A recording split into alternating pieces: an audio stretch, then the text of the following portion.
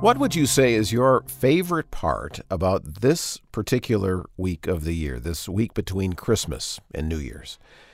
That it marks the end of another year, that in this case, basically 2021 is in the rearview mirror, and you're glad because either it was a good year and you have lots of good memories, or it was a rough year and you're just glad to see it come to an end. Actually, it's probably a combination of the two. Or is your favorite part about this week that we're on the threshold of 2022, the beginning of a new year, and that fresh start excites you? Well, in this Discover the Word podcast, Marty Hahn, Elisa Morgan, Bill Crowder, and Daniel Ryan Day are going to have some conversations for New Year's called The End and the Beginning. We're going to be studying a psalm together that's a key part of the Jewish New Year's festival of Rosh Hashanah. Helpful perspective as we think about the end and the beginning on the Discover the Word podcast.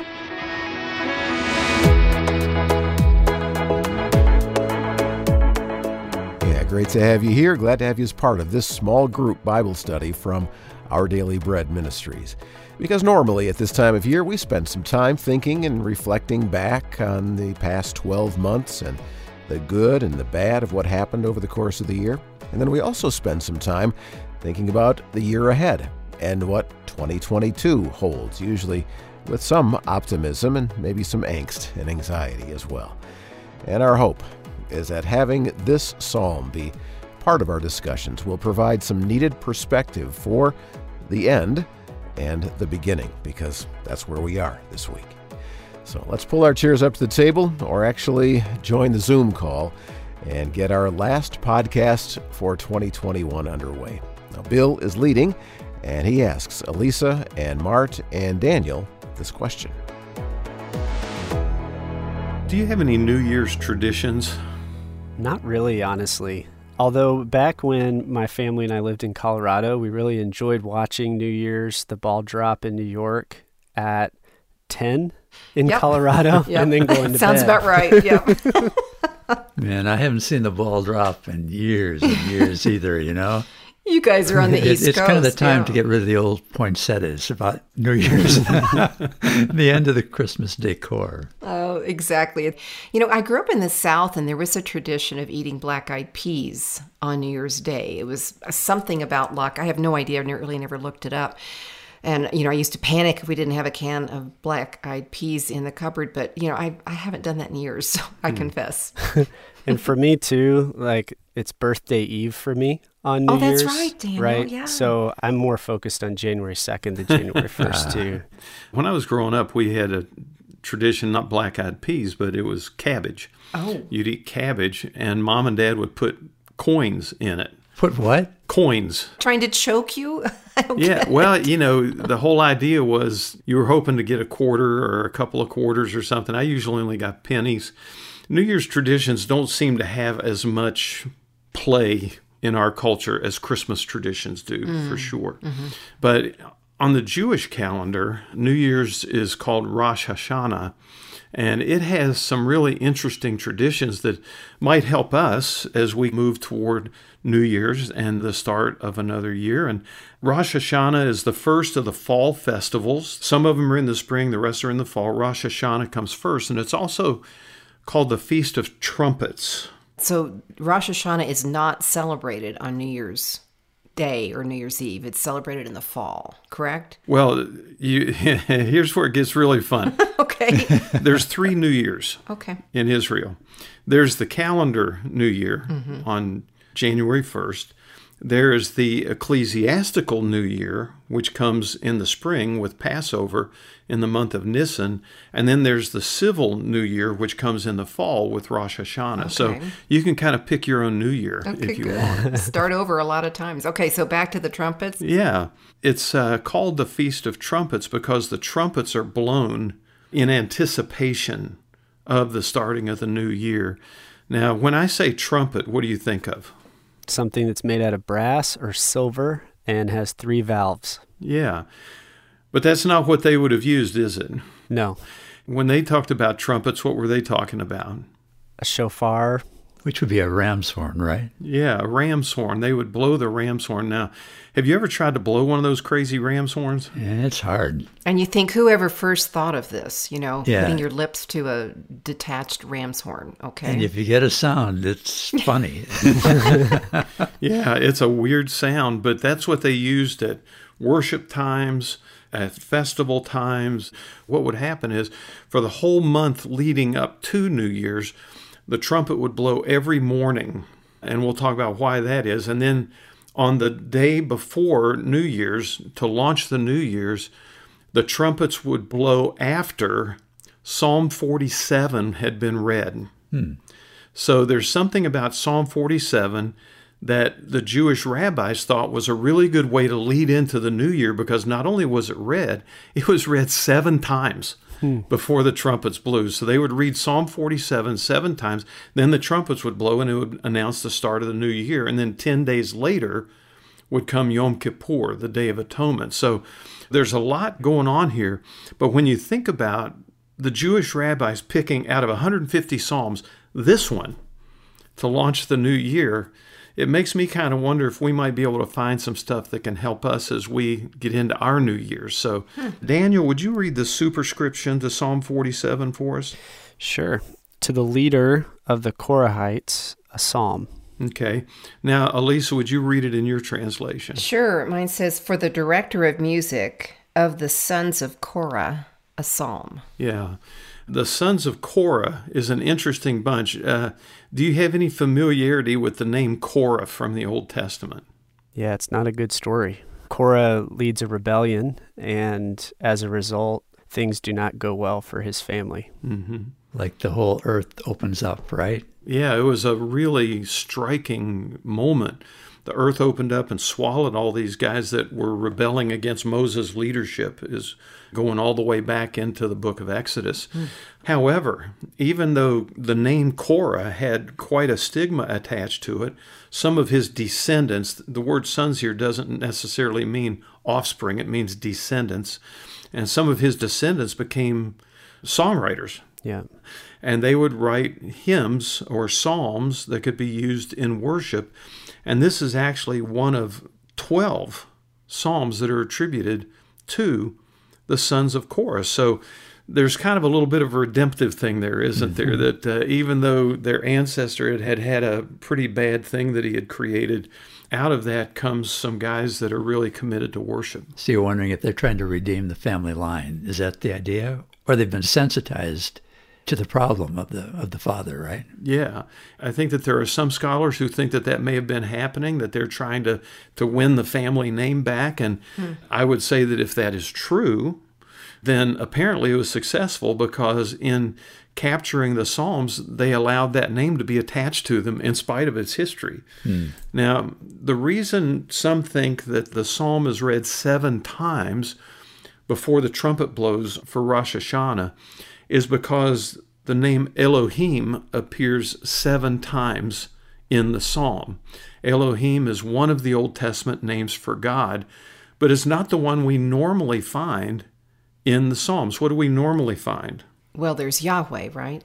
Right. And then there are combinations of Yahweh with other characteristics, descriptions of him. Yeah. Like, for instance, Adonai and the letters from Yahweh combined for Jehovah. And if you take, for instance, what Mart's saying with Yahweh, Jehovah, and you add to it Jireh, it is Jehovah Jireh, the Lord who provides. And so we have a lot of these names, and then we have a lot of these descriptive titles. But in this set of psalms, these Elohistic psalms, the focus is on the name Elohim. It's really the oldest of the names of God in the Bible, isn't it? Well, it really is. It's the name that appears in Genesis 1 Yeah. to describe the God of creation and so forth. Not only is it the oldest name, but it was a safe name, because Yahweh you weren't really allowed to pronounce. It was the unpronounceable, unspeakable name, right? Yeah.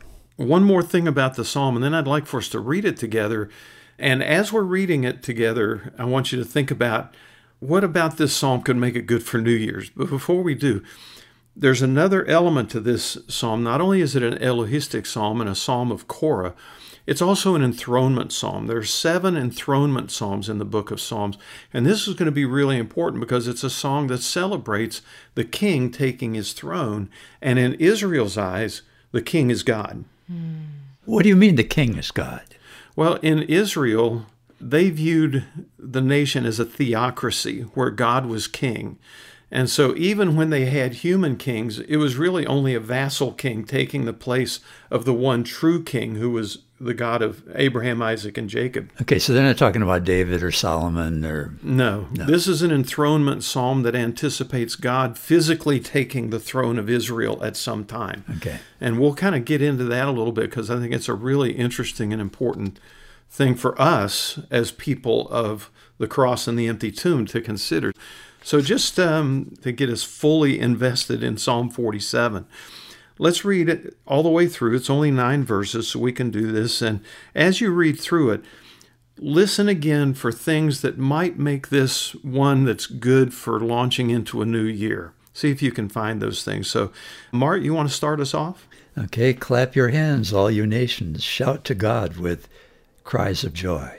For the Lord Most High is to be feared, a great king over all the earth. He subdued peoples under us and nations under our feet. He chose our heritage for us, the pride of Jacob whom he loves. Selah. God has ascended amid shouts of joy, the Lord amid the sounding of trumpets. Sing praises to God. Sing praises. Sing praises to our King. Sing praises. For God is the King of all the earth. Sing praises with a psalm. God reigns over the nations. God is seated on his holy throne. The princes of the people have assembled themselves as the people of the God of Abraham, for the shields of the earth belong to God. He is highly exalted. It doesn't really seem on the surface of it that there's a whole lot of New Year's in there. But I'm going to suggest that it's worth digging into and finding out if maybe those rabbis were onto something after all.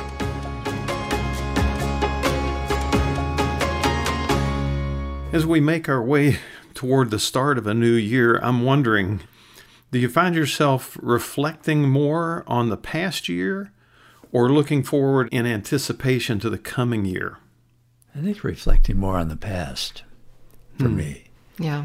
During that time of year, if you watch television, you get a lot of recaps, a lot of summaries of past events, people that have passed, crises in the nation or the world. Mm-hmm. Yeah, that's a good point. And I think I do look back. I look forward as well. Evan has a practice. My husband, Evan, has a practice of selecting a word for the new year. And he'll focus in on that word and just prayerfully consider what God might be doing in and around and through him, where that word focuses. And so that's kind of interesting. He journals about it and begins to kind of walk toward that word and what God might want to do. Elisa, is it a word that he's impressed with, or what brings that word into his life? Yeah, it's a great question, Mark. He prays about it. Sometimes this word, I think, had been healing. Another word had been watch. Another word had been perspective. And it's just a season of where he feels like the Lord is directing him and growing him. Okay. That's good. I think for me, it's a little bit of both. I think there's always like a little bit of a time that I'll spend with Rebecca or with friends or something, thinking about what has occurred in the year, maybe some highlights or lowlights. But I think also there's something so joy-filled too about fresh starts. Mm-hmm. And sometimes we really need those more than others. And so I think that's kind of the time of year that I tend to think about that too. What are some areas that need a fresh start? Okay, so in a personal way. Yeah. Yeah, I think when you consider stepping into a new year, in one sense, what's the big deal? I mean, you're turning a page on a calendar, but nothing really changes substantially. Mm-hmm. It's not like if I've been ill, all of a sudden I'm going to be well because it's January 1, or if I've had financial problems, suddenly those are going to clear up because we've started a new year. Realistically speaking, nothing changes. But like Daniel says, there's something about this sense of a fresh start that gives you a new wind to try to face whatever challenges you've got going in.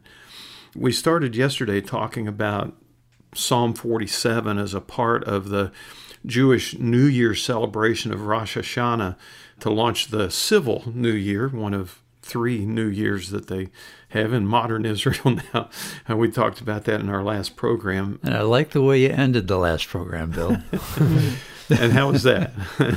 Had something to do with why in the world would they have chosen this psalm That's right. to begin the new year, right? Yeah, it's Psalm 47 does not seem to actually be screaming out New Year. Bill, to get a jump on that, though, we have to remember there are a couple of big festivals following Rosh Hashanah, that's right. The Day of That's Atonement and then the Day of Tabernacles. Yeah, the Feast of Tabernacles. Yeah. And actually, Rosh Hashanah is connected to Yom Kippur, to the Day of Atonement. And here's where I really want us to see if we can find something in the first couple of verses of Psalm 47 that back this up, because the month of Elul, E-L-U-L, leads up to the new year. And every morning of that entire month, a trumpet would blow. The intent was to awake the listeners out of their slumbers and to reflect on their lives. And it would lead up to this 10-day period of repentance before Yom Kippur. So there is a connection in some ways to a new beginning, perhaps, that way. Mm-hmm. But to them, the new beginning was not just reflecting on events or circumstances or highs and lows. It was on what have I done in my life that I need to repent of and get right with God. And so every morning the trumpets blow. Then you have Psalm 47 read 7 times. Then you have the trumpet blow to launch the new year. Then comes what they call the days of awe, where the people then examine their lives and deal with repentance leading up to Yom Kippur for the Day of Atonement. Now, a part of that is Erev Yom Kippur. Erev Yom Kippur is kind of like Yom Kippur Eve. It's the day before Yom Kippur. And on Yom Kippur, the people are made right with God through the Day of Atonement. But on Erev Yom Kippur, you're supposed to make yourself right with your neighbor. Because how can you be right with God if you're not right with your neighbor, is the thinking behind it. So that's how this was used liturgically. And I think when you think about the days of awe as a title for what they're getting ready to step into, maybe we can see some reason for that in Psalm 47, verses 1 and 2. So I'd like to hear it in a couple of different translations. Who'd like to give us a translation? Sure, I can start. Clap your hands, all you nations. Shout to God with cries of joy. For the Lord Most High is awesome, the great King over all the earth. Daniel, what do you have? Yeah, mine's really pretty similar. Clap your hands, all you peoples. Shout to God with loud songs of joy. For the Lord, the Most High, is awesome, a great King over all the earth. And Mark, what do you have? Okay, I've got, come everyone, clap your hands. Shout to God with joyful praise, for the Lord Most High is awesome. He is the great King of all the earth. Okay, we heard in a couple of those translations the word awesome. So the concept of days of awe all of a sudden starts to line up, doesn't it? Oh, yeah, I heard that. What are they in awe of? God. Yeah, like of his power, his might. There's an awareness of his justice, right? Like one of the things, this is an ancient peoples in an ancient time. So the word awesome is not like we use it today where it's like, dude, that is awesome. It's much more of a reverent amazement at like, this is the God that created you, so he could kill you, right? Like he could wipe you out. And so there's an awe, a fear-inspiring amazement at how powerful this God is. That's good. And how holy he is, how other than us. Yeah. Elisa and Danny, you're hearing then high thoughts, good thoughts, reflective and appropriate. Bill, what I wonder about, it seems like so much of their history was just the opposite. I mean, so much of the Old Testament narrative is the people not at their best, not thinking this way about God. Yeah. And I think that probably that's not just a problem for the ancient world. I think probably we struggle with that from time to time as well. Sure do. Because I think anytime God gives us what we want, we tend to think highly of him. And when he says no or wait to whatever we're praying about, we tend to not think so well of him, even if we might not voice it in the way that they did. I think this is a timeless human problem, remembering who God is regardless of my circumstances at any moment in time. Because when he's not coming through for us, the tendency is to look somewhere else, right? That's right. Yeah. And they looked somewhere else to the gods of the nations, and that was part of what would bring problems in their relationship with their God and cause discipline to happen. I mean, the whole book of Judges is a cycle of that, them departing to worship false gods and God having to bring discipline to pull them back. And so they have a history, you're exactly right, of not always thinking as highly of God as they should. Yeah, I was going to say, is there any way we can relate to this, Bill? Yeah. Yeah, absolutely. This is our story as well. Yeah. There's another thing here I'd like for us to think about, though. This is a Jewish psalm being sung in anticipation of a Jewish feast time. And yet, what's that first verse say again? Oh, clap your hands. And what else? All peoples or all nations. All nations. Even though this is a Jewish psalm for a Jewish celebration, there's an invitation to the world, to all the nations, to all the peoples, to come and be a part of celebrating this great God. Yeah, that surprised me when I read it the first time. Yeah, it almost echoes back to what Israel was supposed to be to the world. The calling was to be a light, to be good news to all the world, and it often wasn't. But that was what the original vision of what Israel should be, is this people of God who the goodness that flows through them flows out to all peoples in the world. Yeah, I think it's fascinating because the Jewish people were so exclusivistic. And like you said, Daniel, that wasn't their mission. Their mission was to show the world what a relationship with the one true God looked like so that they would want that relationship as well. And they often failed at that. They often actually were more attracted to the gods of the nations than to the one true God that they were supposed to be representing. And I think that's why when you come into this days of awe period of time leading up to Yom Kippur, it's a good time to self-examine. It's a good time to take stock. A term that I remember hearing years ago was to do a personal spiritual inventory and just kind of take stock of, where am I in my relationship with the Lord? He's who he is. Am I representing him in a way that's appropriate? And I like the focus on starting there, starting with God. He's who he is, you just said. You know, as we're doing a spiritual inventory or taking stock of where we are with God, how beautiful to start with him. We typically start with us. When we start with us, you know, we have this veil between us and God. It's like I can only see my good or my bad.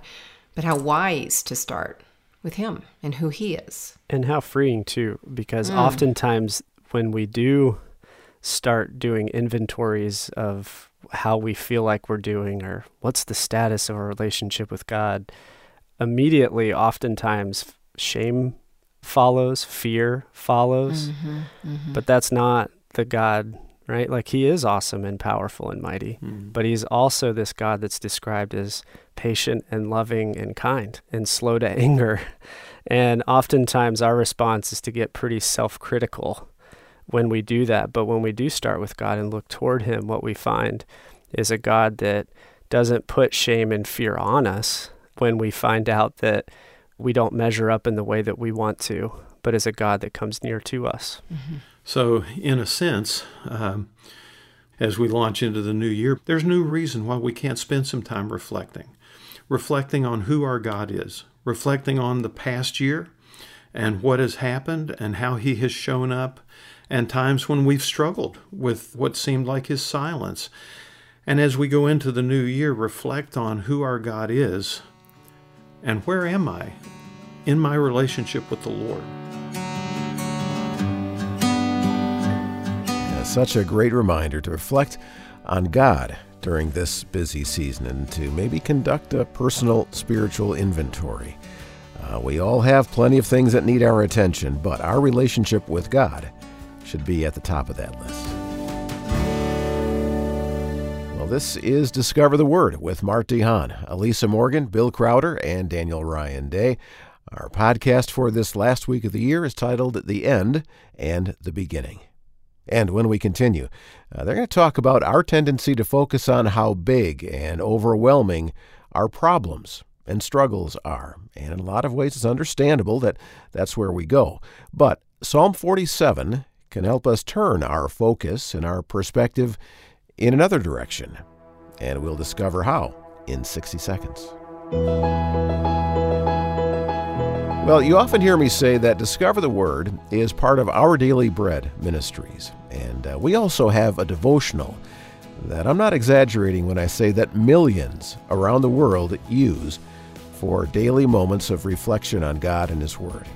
I mean, when you're looking for it, you see it in so many places. I've seen the Daily Bread in churches and doctors' offices, restaurants, car dealerships, basically anywhere with a waiting area. And I remember walking into a neighbor's house one time and noticing that it was right there on their kitchen table. And I also remember getting a ride one time from someone, and I looked up and saw that a Daily Bread was clipped to his sun visor. Yeah, it's humbling to think about, but it's true that literally millions around the world each day use the Our Daily Bread. With compelling stories surrounding a specific Bible passage, this devotional provides spiritual nourishment and encouragement for each day. I think in the busyness of life, it's tough sometimes to find time to slow down and to focus on our relationship with God. But Our Daily Bread has helped so many develop an ongoing habit of spending time in Bible reading and prayer. So simply go to odb.org to discover all the ways you can read Our Daily Bread. Just go to ODB for Our Daily Bread, odb.org. And now, back to this New Year's conversation about the end and the beginning. When you're in the middle of a difficult situation, and all of us have been in those, some are in those right now, why is it so much harder to focus on how great our God is, and we end up focusing more on how big the problem is? Because you can see the problem.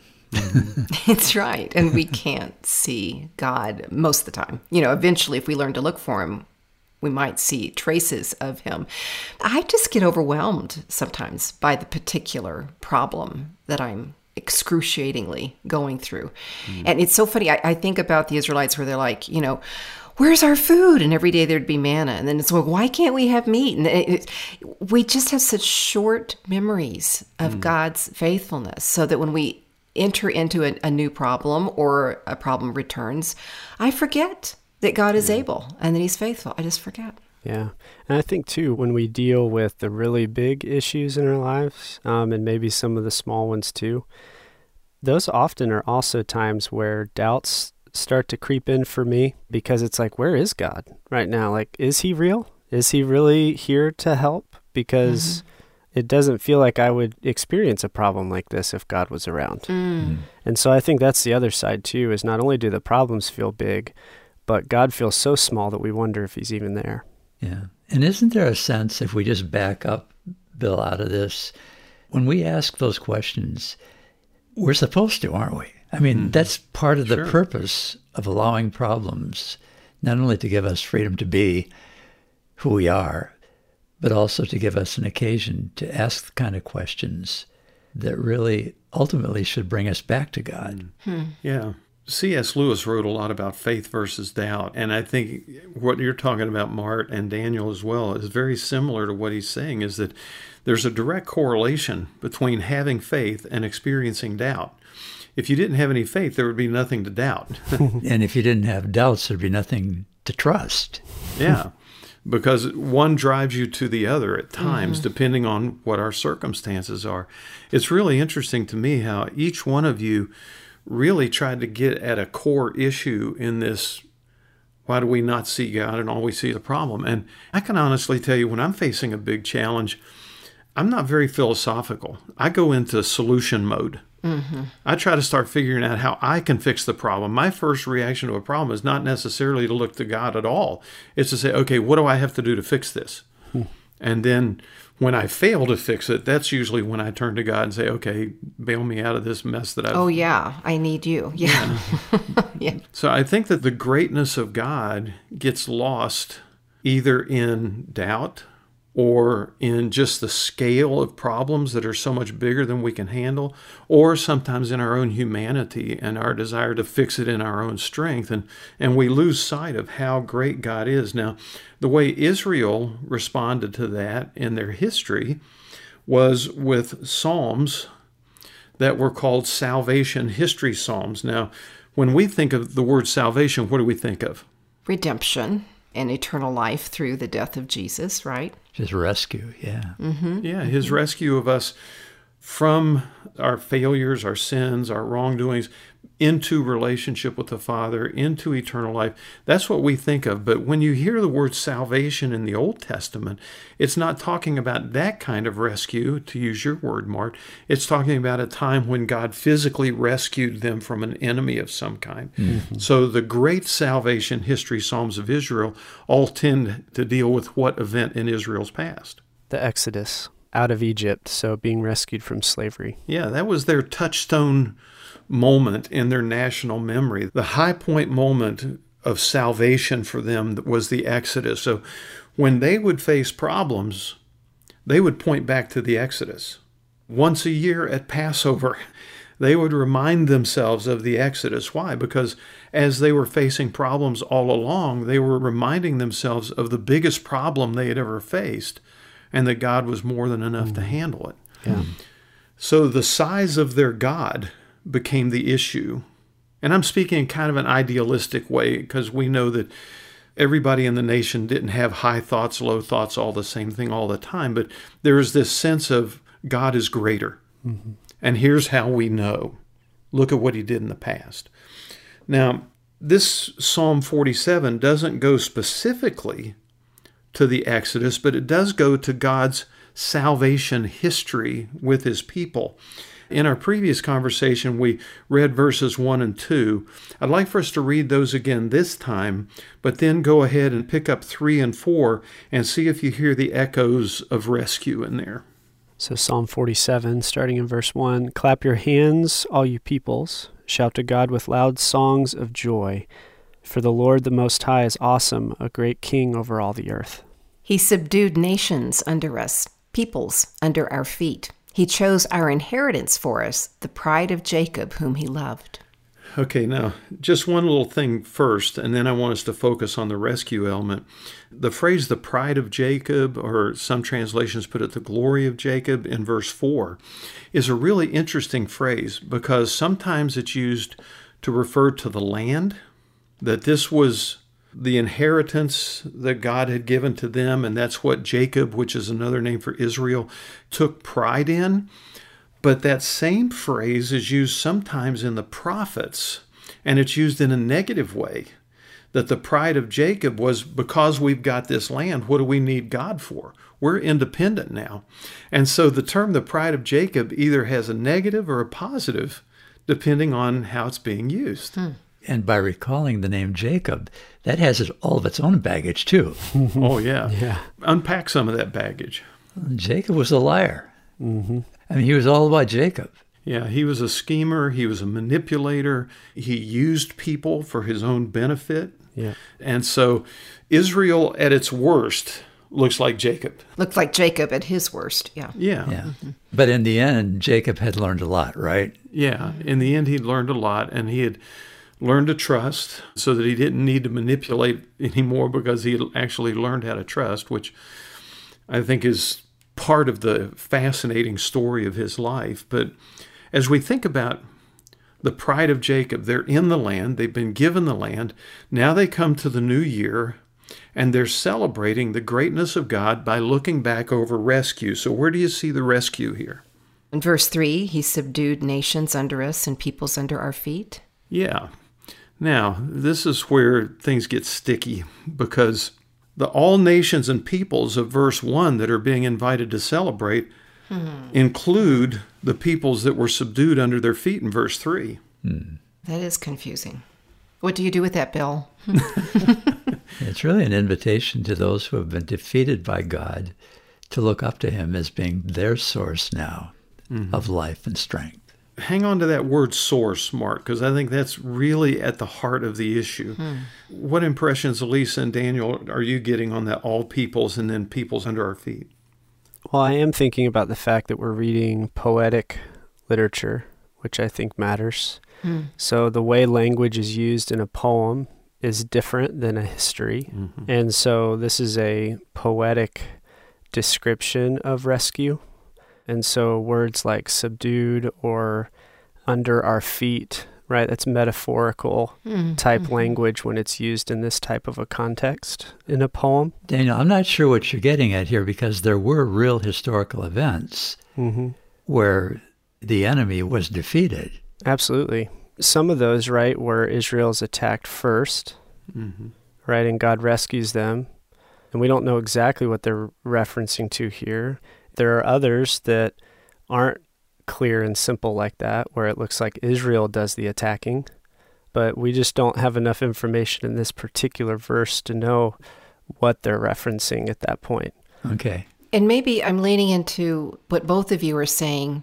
I would see clearly Israel is asked to recognize the rescue that God has provided for them. But in the same psalm, God is providing rescue for those who've been defeated. So that's for the all nations. So what's happening, and I'm seeing this, is a pop from, in this new year, Israel is asked to celebrate the awesomeness of God and his rescue, but also they are asked to be a light so that all nations can see that they also can be rescued by this God. Yeah, I like that, because my mind goes back to another time when it talked about all nations and all peoples, when it goes all the way back to the Abrahamic covenant, where the same Israel that God gave an inheritance to in the land is the Israel whose ultimate father, humanly, Abraham, was promised, through you, all the peoples of the world will be blessed.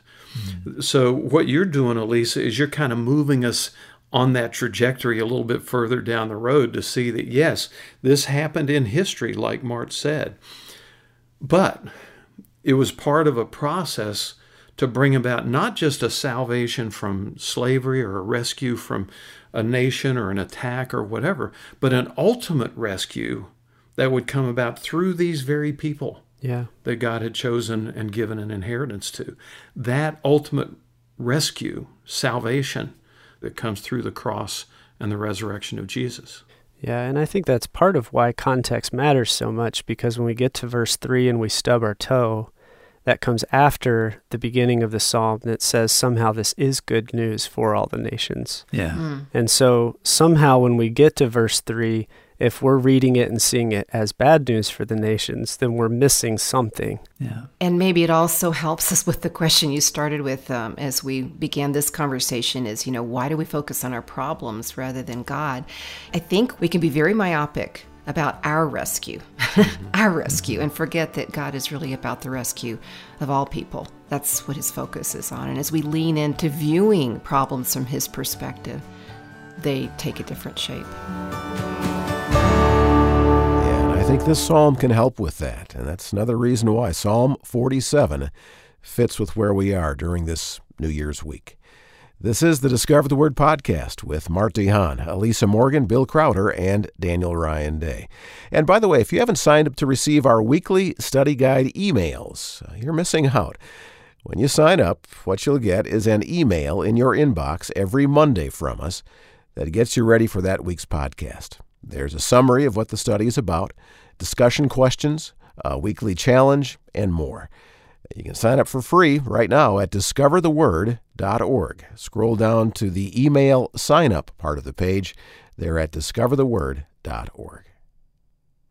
Well, as this episode of the podcast about the end and the beginning continues, we're going to discover how Psalm 47, thinking about a coronation and asking who's on the throne, can help us at this time of year.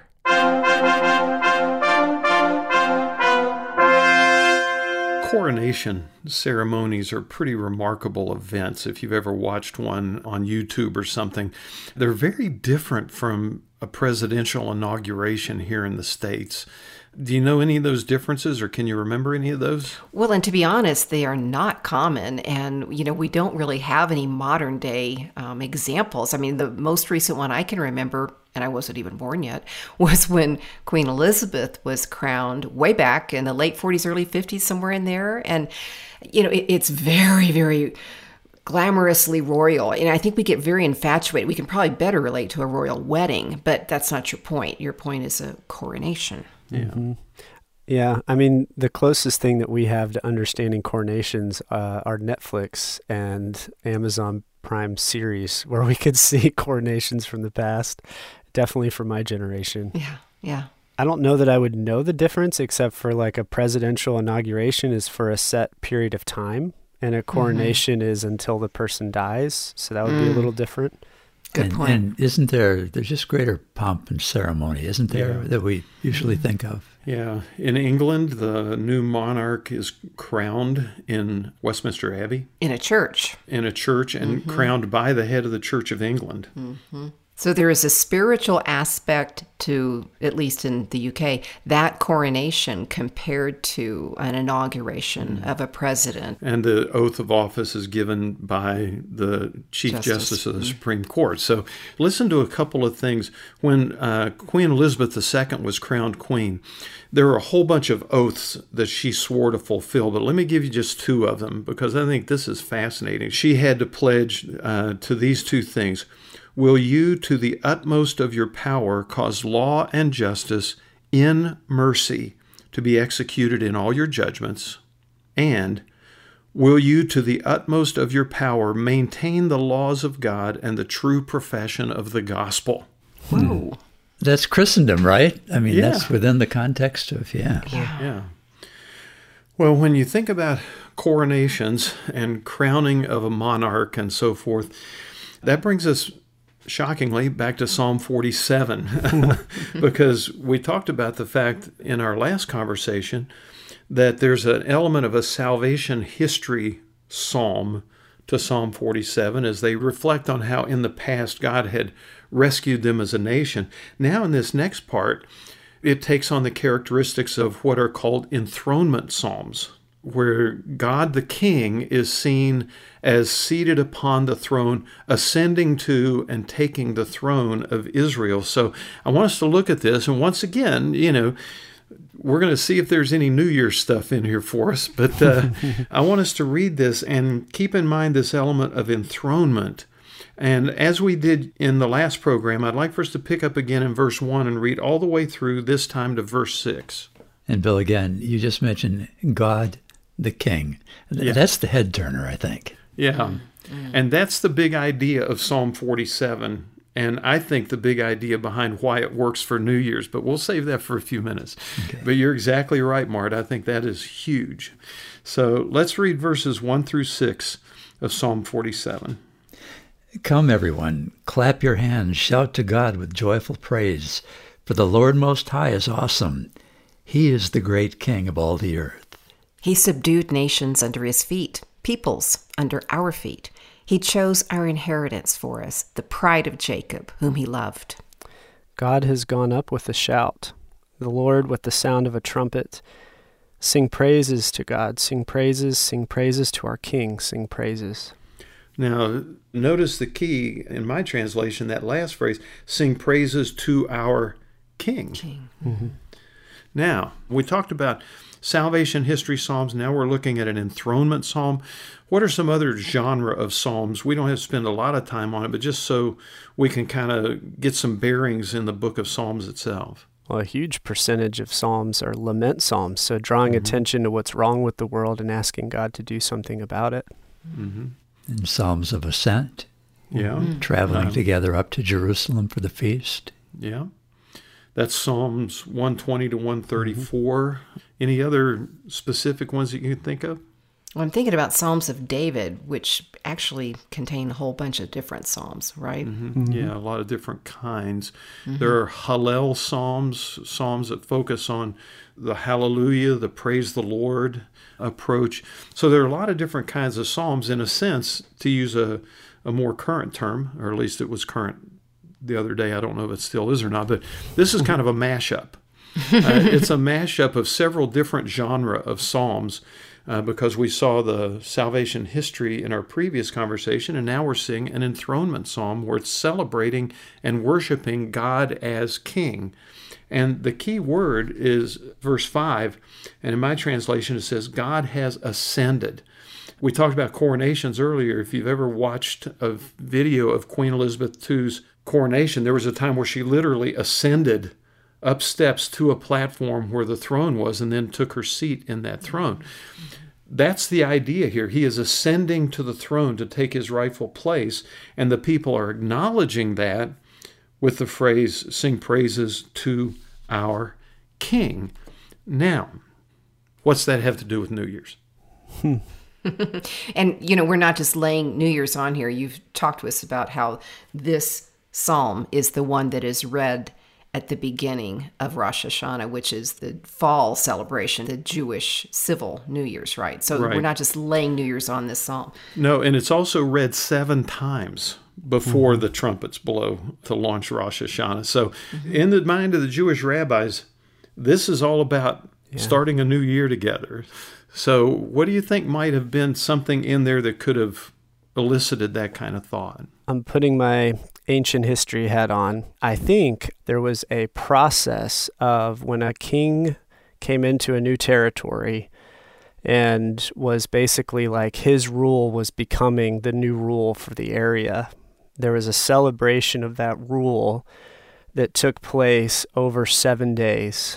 And on the 7th day, it was called the King's Rest. And that king, the idea was that his rule and reign was now cemented throughout the whole region. And so I wonder if that's maybe part of the 7 trumpets That's are interesting. kind of representing that. But the idea would be, as it relates to New Year's, a new beginning maybe, right? Like there's a new king on the throne, and as a result, there's new implications for how the people are going to live, what kind of rule that they'll be under from that point forward. Or it might be the same king, but he's, remember, back on the throne rather than we tend to take him off. I was picturing, as you were talking, Daniel, thinking about that, almost like a reset button.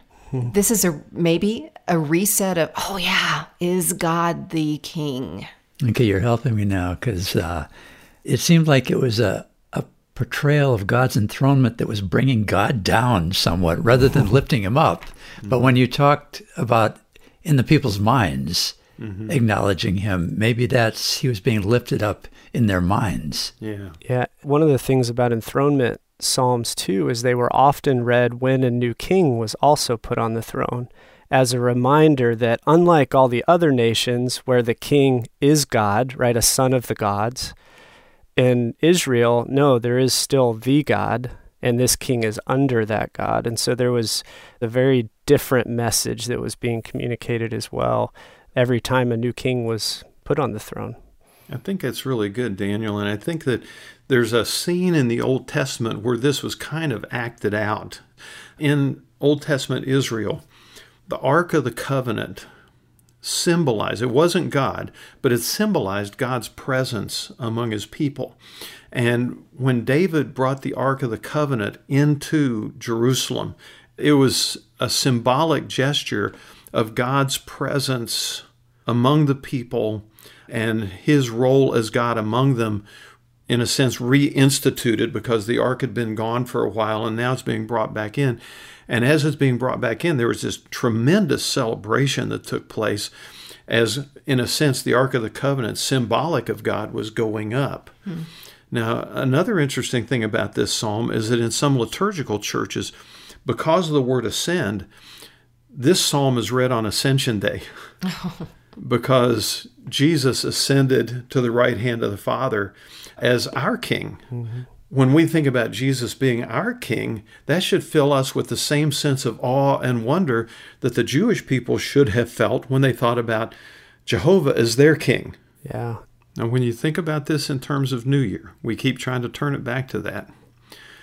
In a previous conversation, we talked about why it's so hard to focus on the greatness of our God when we're in the midst of difficulty and problems.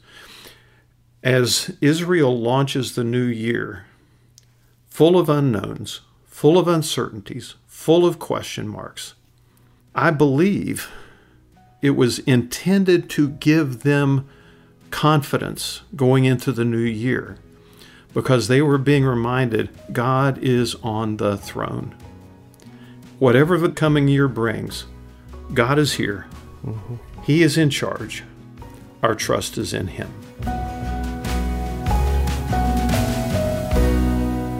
An important reminder for them and an important reminder for us that no matter what is happening in the world or in our lives, God is on the throne, and we can trust him. That's a significant perspective to always have, but especially at this time of year. Well, another year of studying the Bible together on Discover the Word is about in the books. It's been another enjoyable year for us, studying with each other and with you. Thanks for being part of the Discover the Word group with Mart DeHaan and Lisa Morgan and Bill Crowder and Daniel Ryan Day, and a new member that we added to the team just this last year who studies with us from time to time, Rasul Berry. In fact, Rasul will be part of our next podcast, the first one for 2022, called Growing Pains. And so what comes to your mind when you hear that term, growing pains? I think about my son who would often wake us up in the middle of the night saying, "Dad, my legs hurt." I think of babies when they go and they're teething and they're crying, and you're trying to soothe them and go, it's going to be okay. And I think sometimes we need to remember that spiritually too. Like it's going to be okay. It won't always feel like this, but sometimes the stretching and the testing of our faith is what we need in order to be more like Christ. Yeah. This is actually what we're going to be talking about, are these growing pains, really, of faith. And we're going to spend some time in a section in the book of Acts where the very early church experienced growing pains. So we're heading into Acts chapter 6, and we're going to be looking specifically about how we can grow through pain. That's uplifting. Isn't that exciting? Yeah, Lisa leads a study of Acts 6 called Growing Pains. Next time on the Discover the Word podcast. And now, the conclusion of this New Year's study of Psalm 47 about the end and the beginning. Have you heard somebody say, "You don't deserve this," or somebody say, "This is exactly what you deserve"? Exactly. How do you hear those two statements? Well, the first one I've heard people say at weddings, usually talking to the groom. "You don't deserve her. You don't deserve..." And they mean it in a kind of a joking way, like she is way out of your league, bud. Yeah. But it's interesting, we tend to diminish our value and lift up someone else's value. And there are times when something good happens to us and someone has said to me, "Oh, you just so deserve this." And I'm like, well, maybe, but I really just feel grateful, not so much deserving, if you know what I mean. Yeah, that's a way of putting it in its place. The other side of it is sometimes people will look at you and you say, "You got exactly what you deserved." Ooh, and yeah. it's not so nice, right? Yeah. People are more likely to think that, aren't they, than to say it. That's right. Yeah.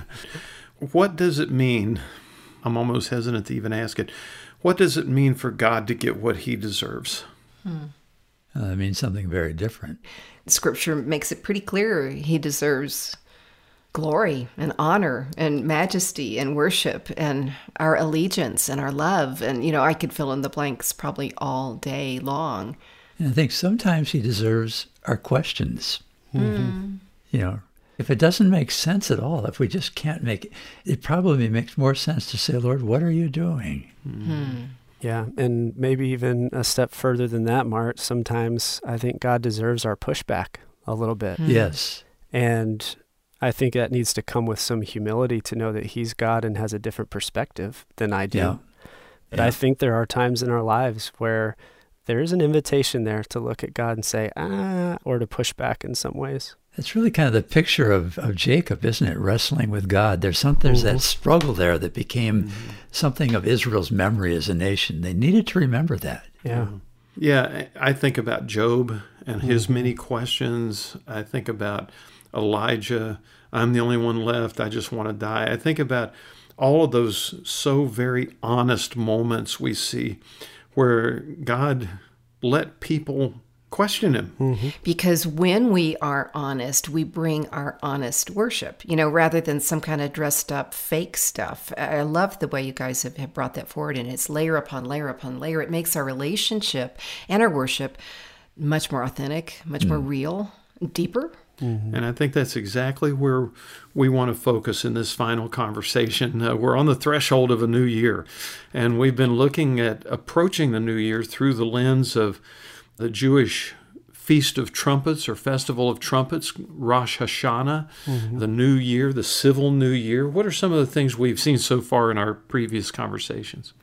Well, you kept talking about all the people were getting woke up in the morning by trumpets. And I just keep hearing that, thinking to myself, man, I hope that was later in the morning, because I don't know that I'd be ready to worship if somebody woke me up in the morning with a trumpet. It's an alarm clock going off, right? Yeah. Yeah. Yeah, for an entire month, every morning the trumpet would sound, and it was literally a wake-up call to people to awake from their slumbers and to prepare their hearts for repentance, and then ultimately the Day of Atonement, when the nation would be brought back into rightness with God.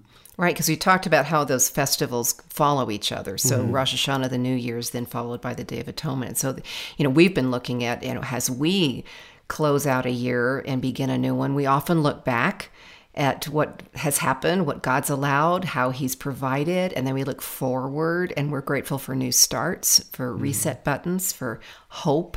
We're reminded, and that's one of the things the Psalm does, is of who God is and of his proper role in our lives and in the world, which is king overall. And lingering in my mind, though, is still that surprise that, Bill, as you pointed out, that this psalm was chosen to be a part of that celebration, of that anticipation. Yeah. I just never would have guessed that Psalm 47 would have been the psalm for a new year. It seems very unlikely, yeah. Yeah, and again, if you just read it on the surface level without really starting to really think it through or dig into it a little bit, it really does seem like out of 150 Psalms, you picked this one? Yes. It doesn't really seem to connect. But then when you start to unravel the threads of this, I think we're starting to see a picture of how this could prepare the people for the beginning of a new year and for the Day of Atonement. Yeah. Remember, they would read this 7 times before the trumpet blew to launch Rosh Hashanah. But still, verses 7, 8, and 9, the 7th time they hear it is going to be the last thing they hear before the trumpet sounds, which I think is kind of a cool thing to focus on. So as we've done in each of our conversations, let's start all the way back at verse 1, and let's read all the way through to the end of the psalm in verse 9, and let's listen to what God deserves. Come, everyone, clap your hands, shout to God with joyful praise, for the Lord Most High is awesome. He is the great King of all the earth. He subdued peoples under us and nations under our feet. He chose our heritage for us, the pride of Jacob, whom he loves. Selah. God has ascended amid shouts of joy, the Lord amid the sounding of trumpets. Sing praises to God, sing praises to our King, sing praises, for God is the King of all the earth. Sing to him a psalm of praise. God reigns above the nations, sitting on his holy throne. The rulers of the world have gathered together with the people of the God of Abraham. For all the kings of the earth belong to God. He is highly honored everywhere. When you hear that last phrase, Mark, would you read that again? Because I think that is exactly what our God deserves. For all the kings of the earth belong to God. He is highly honored everywhere. Everywhere. It must be a now and not yet verse then, Bill, because you say that that's what he deserves, but I can't think of a verse that feels more not true right now than that verse. And yet it nudges me, Daniel, that in the true perspective of how God really looks at it all, it is true. It's just we don't recognize it and we don't obey it, and the kings don't all bow. But the reality is he's king over all. And it makes me think, how does that change how I live? When I face problems and when I don't, can I step back and see this is the God, Okay, but maybe I need to be honest, like we were talking about earlier. It sure doesn't look like it, God. Yeah. But maybe his honor is reflected everywhere in the trees, in the mountains, in the, in the animals. And maybe his honor is reflected everywhere in a likeness of humanity. Where in the world did we come from? Where did we get this ability to think and to choose and to relate? There is honor there. Yeah. But you're right. We just don't see it so often. Yeah. I think, Daniel, your comment really speaks to this is an already not yet kind of thing. Even though the writer may have been singing out of the exuberance of God is king and we are his people and we're starting a new year, and what better way to start it than with God as your king? there's also a sense of prophetic anticipation. Yeah. Looking forward to when all of the nations of the world will bow before the King of Kings and Lord of Lords. There's a sense in which we look forward to the time when people of every tribe and tongue and nation will stand before the throne of God and will cry out in worship to Him, and will stand before the Lamb and will sing His worthiness and His praises and His honor. I think that everything He's saying was true to His moment, but there's a much better moment to come. Yeah. That we look forward to, because we get to be a part of that. We're part of all the peoples.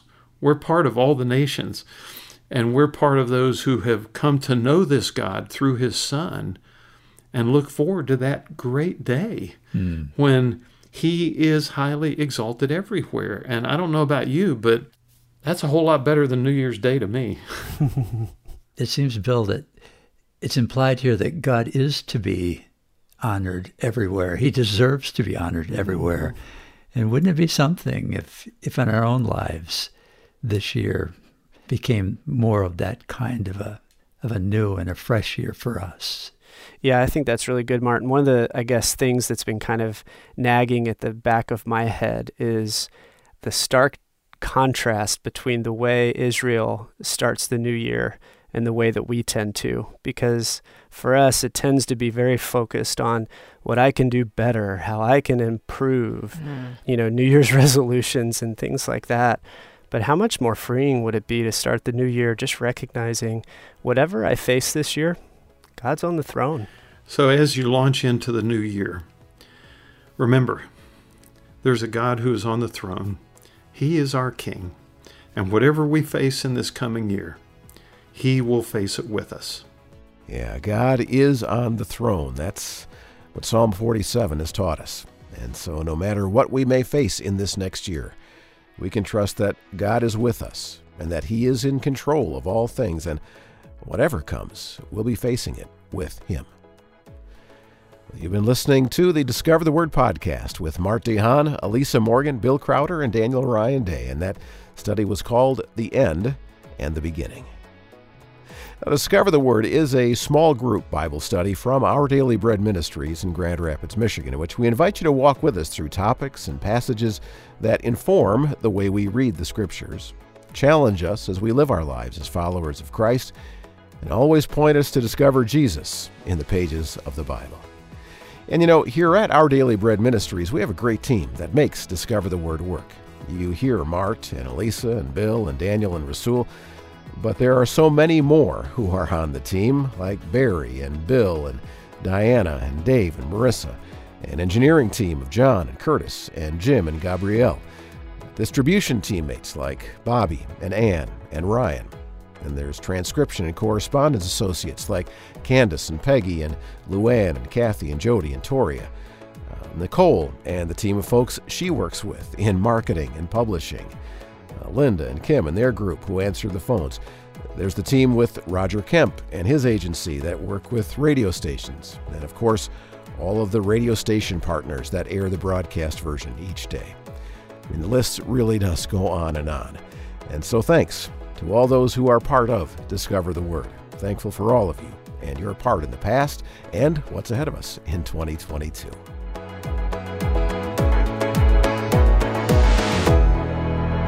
Thanks for listening. I'm Brian Hettinga. Discover the Word is provided by Our Daily Bread Ministries.